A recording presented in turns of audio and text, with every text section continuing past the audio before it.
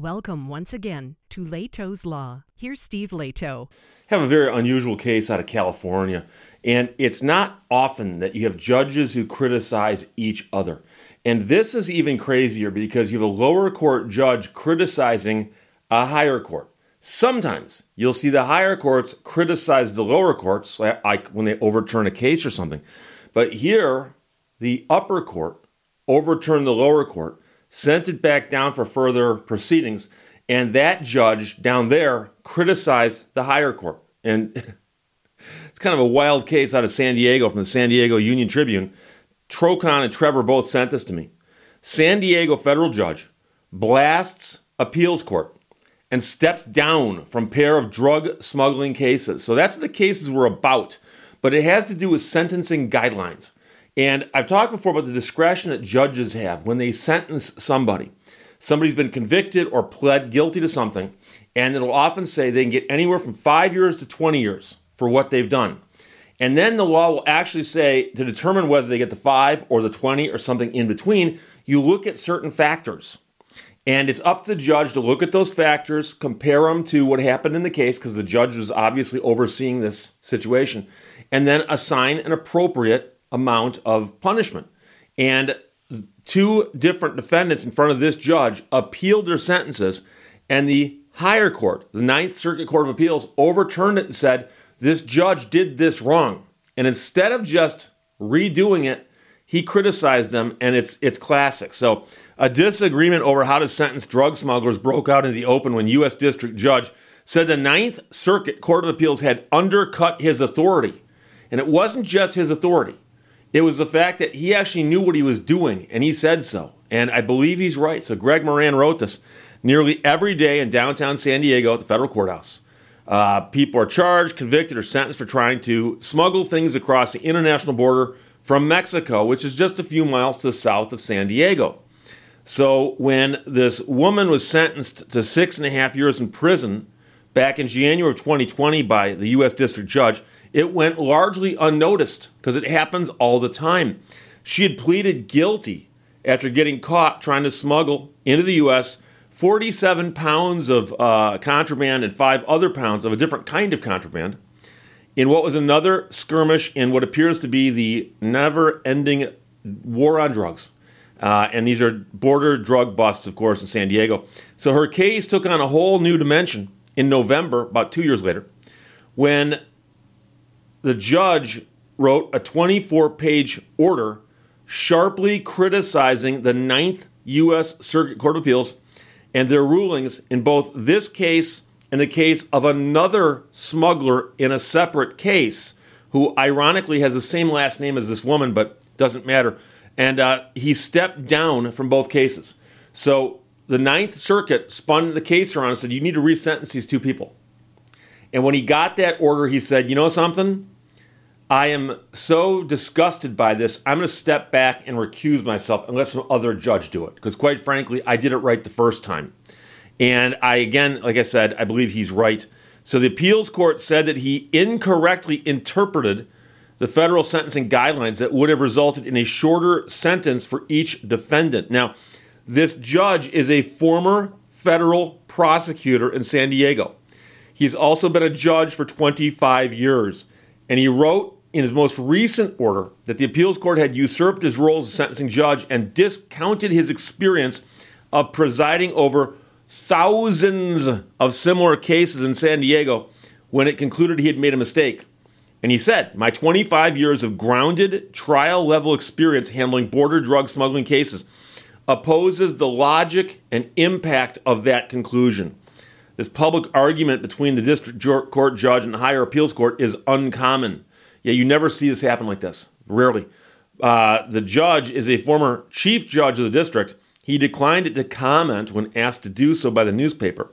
It is highly unusual, if not unprecedented, for a judge to write a detailed response to a ruling from an appeals court. And by the way, he didn't have to write a response. He could have just recused himself on just a 1 or 2 sentence order and just stepped back. But instead he signed and drafted this order explaining why, and he signed it and published it. In my experience, in well over 100 appeals I've done and all the appeals I've seen, I've never seen anything like it. said the attorney for one of the defendants in this case, who said it is totally unique. The dispute centers on a particular element of sentencing rules in federal court. In general, one of the factors influencing the sentence someone receives is their level of involvement in the crime. In other words, were they an organizer or a leader or simply a pawn? Okay? And that is the question. Was this person a minor participant? And again, the sentencing guidelines will say, here's the range from low to high. Here are the factors to consider.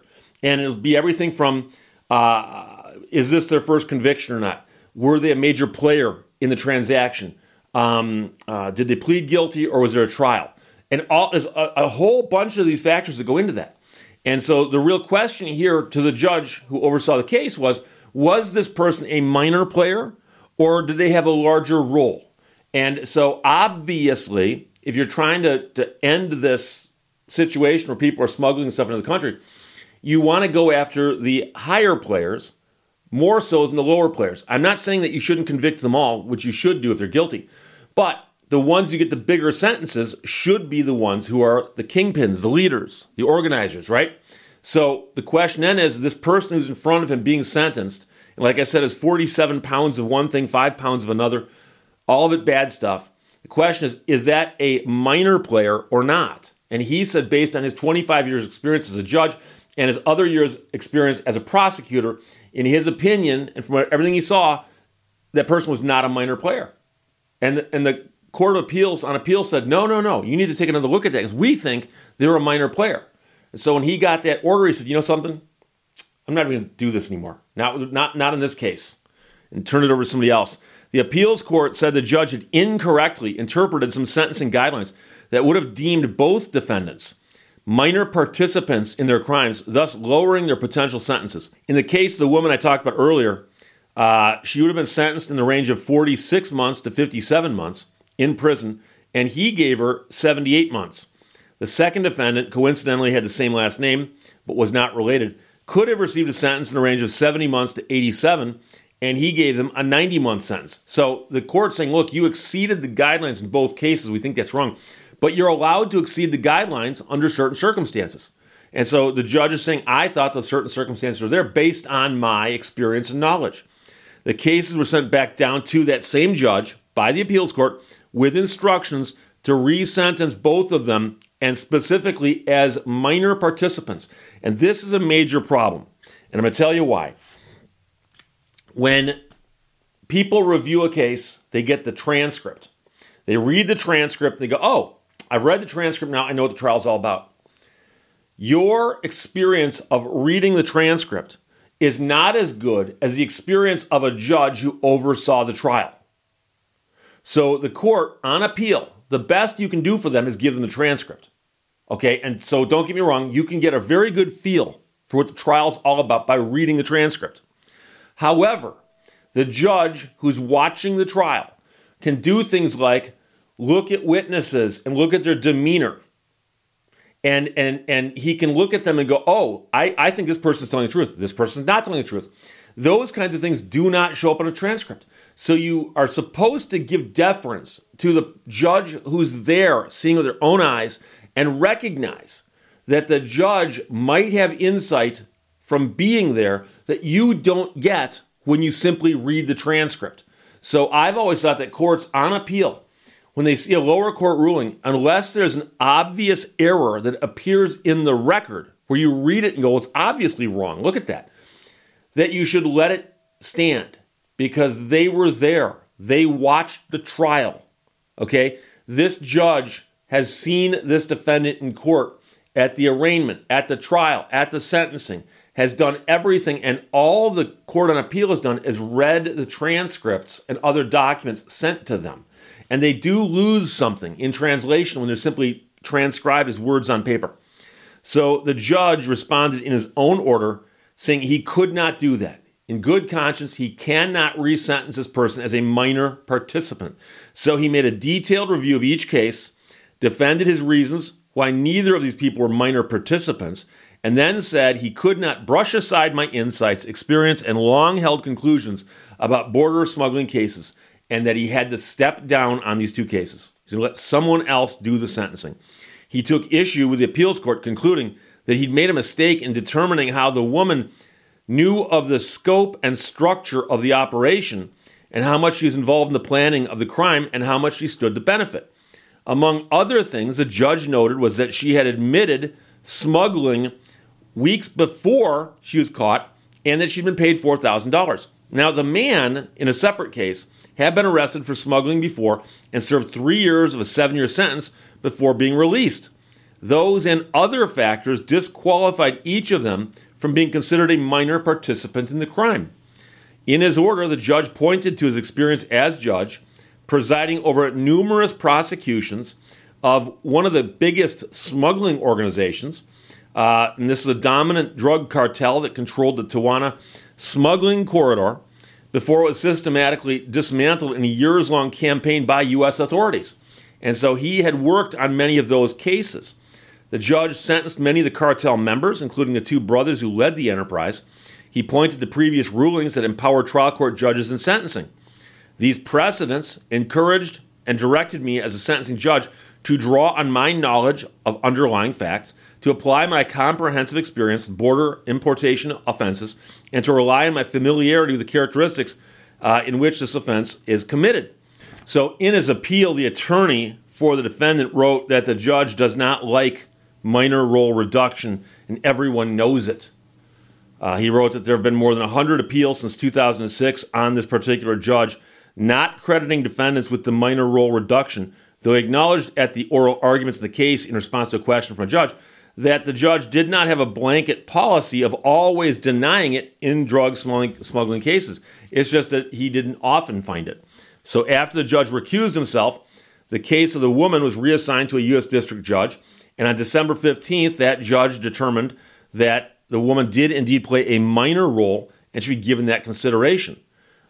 So he wound up sentencing her to time served, and she got out. And with respect to the other one, the resentencing will be in January. So this is one of those stories where, you know, if you look at it, and it does seem to get kind of convoluted and technical. The judge has 25 years of experience of overseeing these cases. He's seen a lot of these cases. He also worked as a prosecutor where he'd prosecuted a lot of these cases. So he says, look, I know this business, and this business looks to me like this woman is not a minor participant. And he's basing that on his knowledge and what he observed during the trial. Ninth Circuit Court on Appeal reads the transcript and goes, no, looks to me, and that's a problem. And so I'm going to tell you a story. I had a case years ago where someone contacted me, an attorney contacted me from another state. An attorney contacted me from another state, said, I have a client who's got a case. It could be brought here or in Michigan, okay? And I'm not going to get too heavily into this because it's kind of complicated, but there were arguments being made both directions.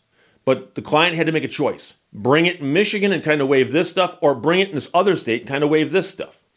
And this attorney said, Steve, frankly, I don't know anything about these cases. I don't know anything about them.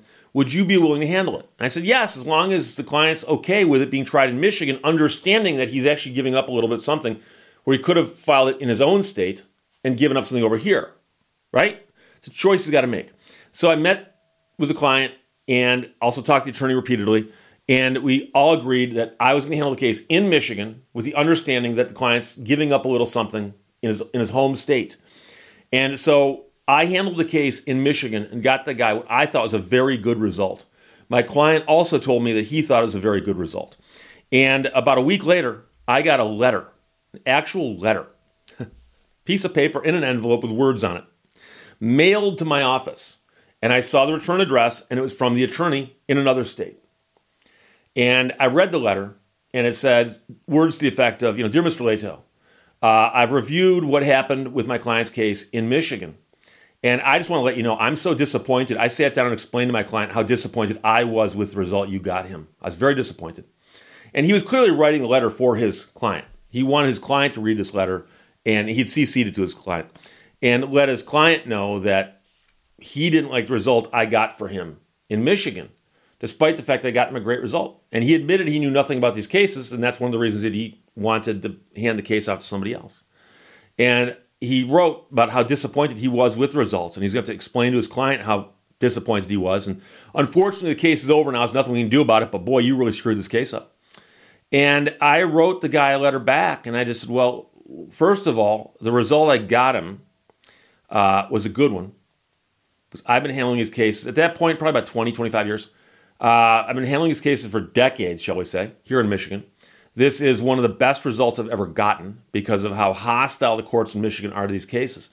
And I assure you, if you call anybody in this community in Michigan and say, how does this result stack up? They say, oh, it's a great result. I'm surprised by that result. I had people tell me that they thought that was a surprising result. I had people congratulate me on the outcome of that case. And so I said, you have to now, and I was being nice about this because we share a client. The guy's also my client. So I wrote in my letter back to the guy, I said, well, you'll have to remember that you contacted me because you know nothing of these cases. You had the opportunity to handle this case for the client in your state, which you chose not to do, and handed him off to me. And then I have not heard from you since. You never once called for an update. You never checked in. I don't know that you even spoke to the client during that time. All I know is I heard from you saying I want you to handle the case because I don't handle them in my state. And now you're telling me how disappointed you are with my results. I said, this reminds me of those war movies where there's a general smoking a cigar sitting behind a big desk 300 miles behind the lines, looking at a map on the wall, going, I don't understand what's happening up in the sector there. Get them on the phone with me. And pick up the phone, you start yelling at them about how they need to attack because you don't like what you're seeing on the map 300 miles away. I go, you weren't in the trenches. You weren't even checking in. And so what you know about this case would appear to be de minimis. And for you to criticize the result when you don't even understand how good the result is actually insulting. I said, so frankly, I don't care what your opinion is of this case. If you have any further questions or comments, I suppose you can discuss that with the client. The client can contact me, but I don't want to deal with you anymore because quite frankly, this is annoying. And I CC'd the client on that. And then the client contacted me and thanked me for the letter. There's nothing worse than a backseat driver who wants to backseat drive long after the car has been parked and the race is over. So when the Ninth Circuit Court of Appeals reads the opinion and the sentencing order and the transcript of a trial and says, oh, this judge got it wrong, they really ought to look at it and go, but does this judge know what they're talking about? Because the judge appears to have known what he's talking about. So I don't blame the judge for doing this. In fact, I salute the judge for doing this because he felt so strongly about this that he said, you know something? It's been sent back down for resentencing. I can't do it because in good faith, I would have to just resentence them the way I did before. Court says I can't do that. That puts me in an ethical bind. And rather than saying, fine, I'll just do what they tell me to do, like they're puppet masters, no. Hand the case off to somebody else, let them do it. So there you go.